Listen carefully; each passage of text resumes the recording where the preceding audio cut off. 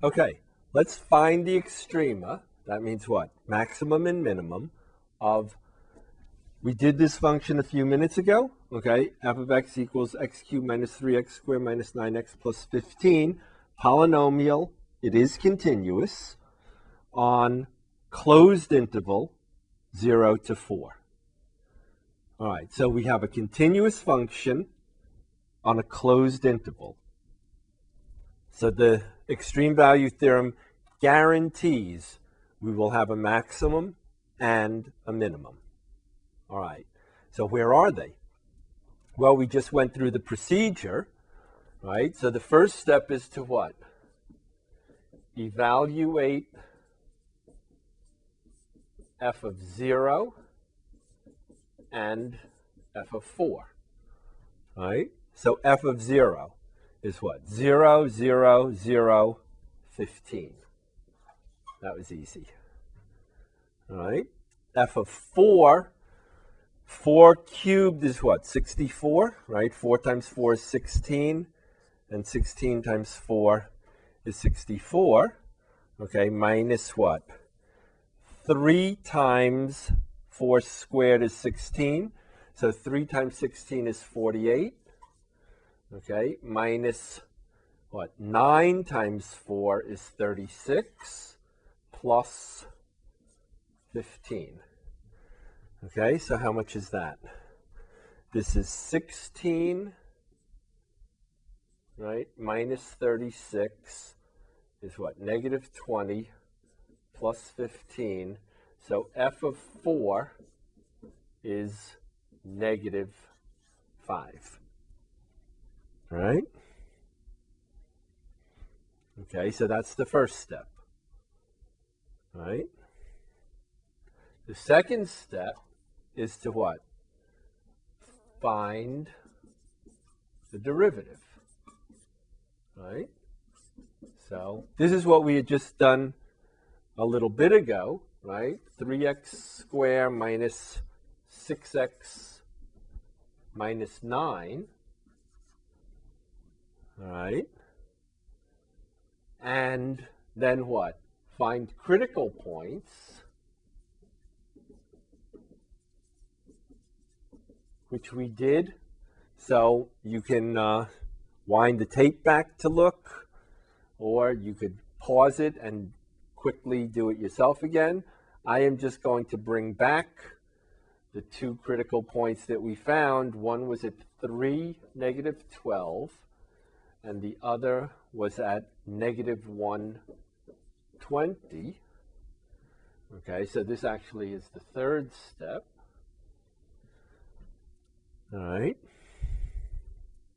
And now we're ready to go, because now what? We have 15. Okay, so here, I'll make a little chart.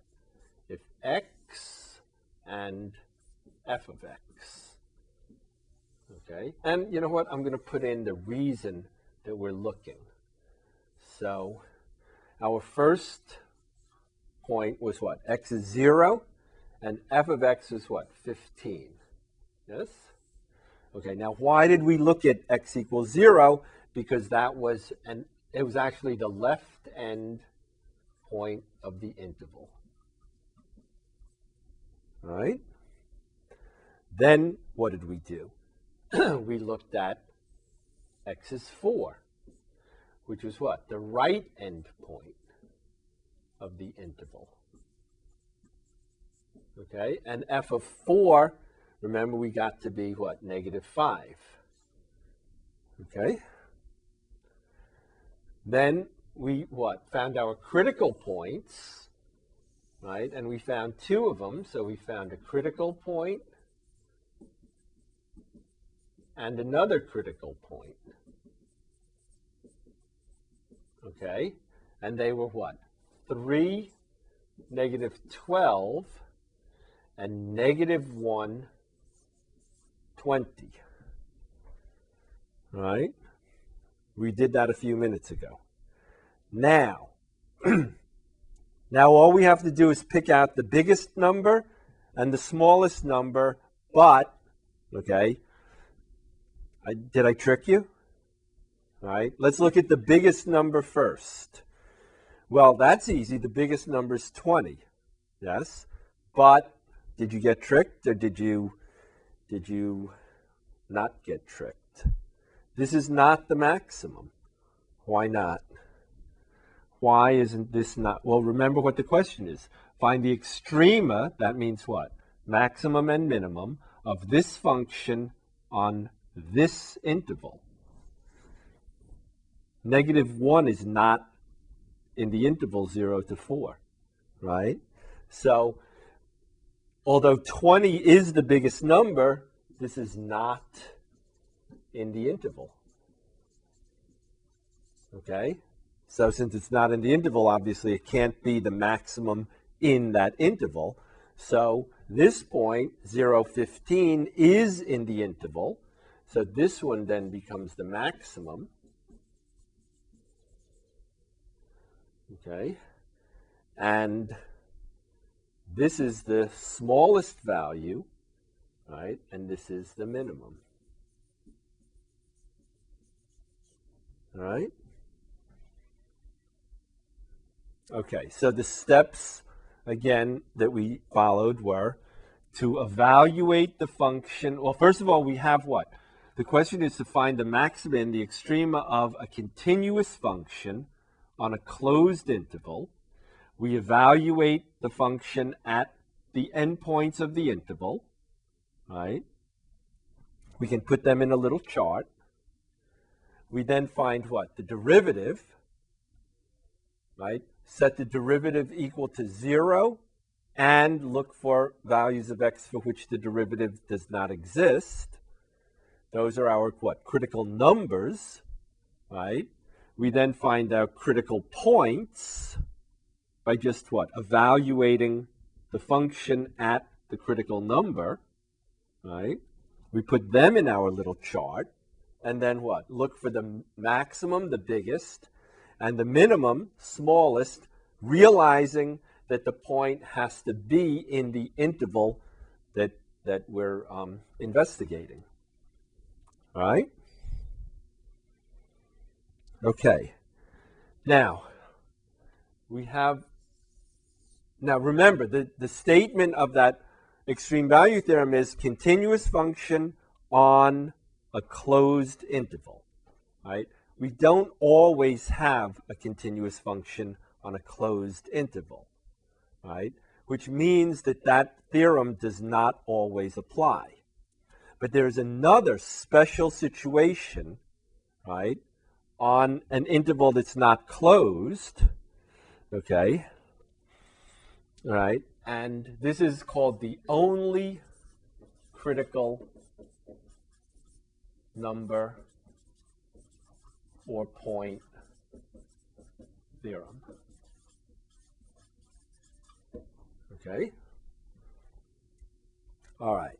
And this time we have, okay, if f of x is a differentiable function,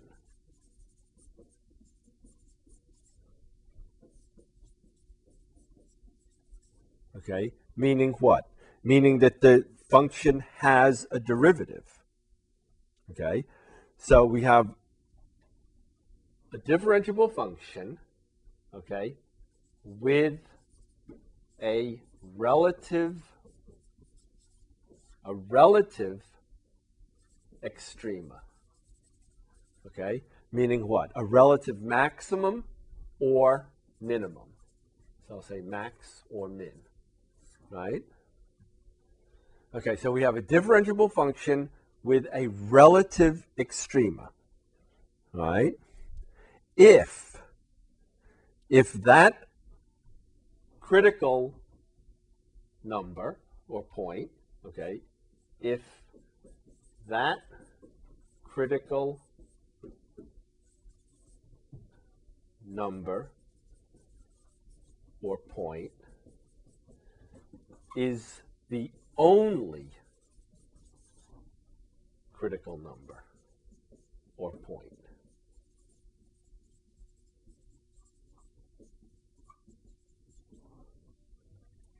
Okay, So what? We have a relative max or a relative min, and it is the only critical number, right? There is only one, okay? Then the relative extrema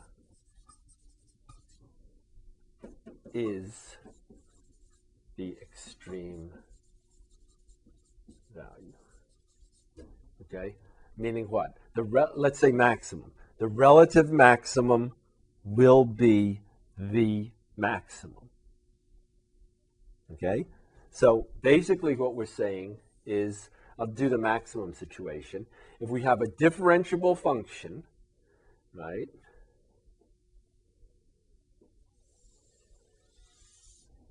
okay, with a relative maximum, right, and this is the only critical number. So we don't have any more horizontal tangents, right? So in particular, what we won't be able to turn around and come back up, right? Then this relative maximum will be the maximum for the entire function.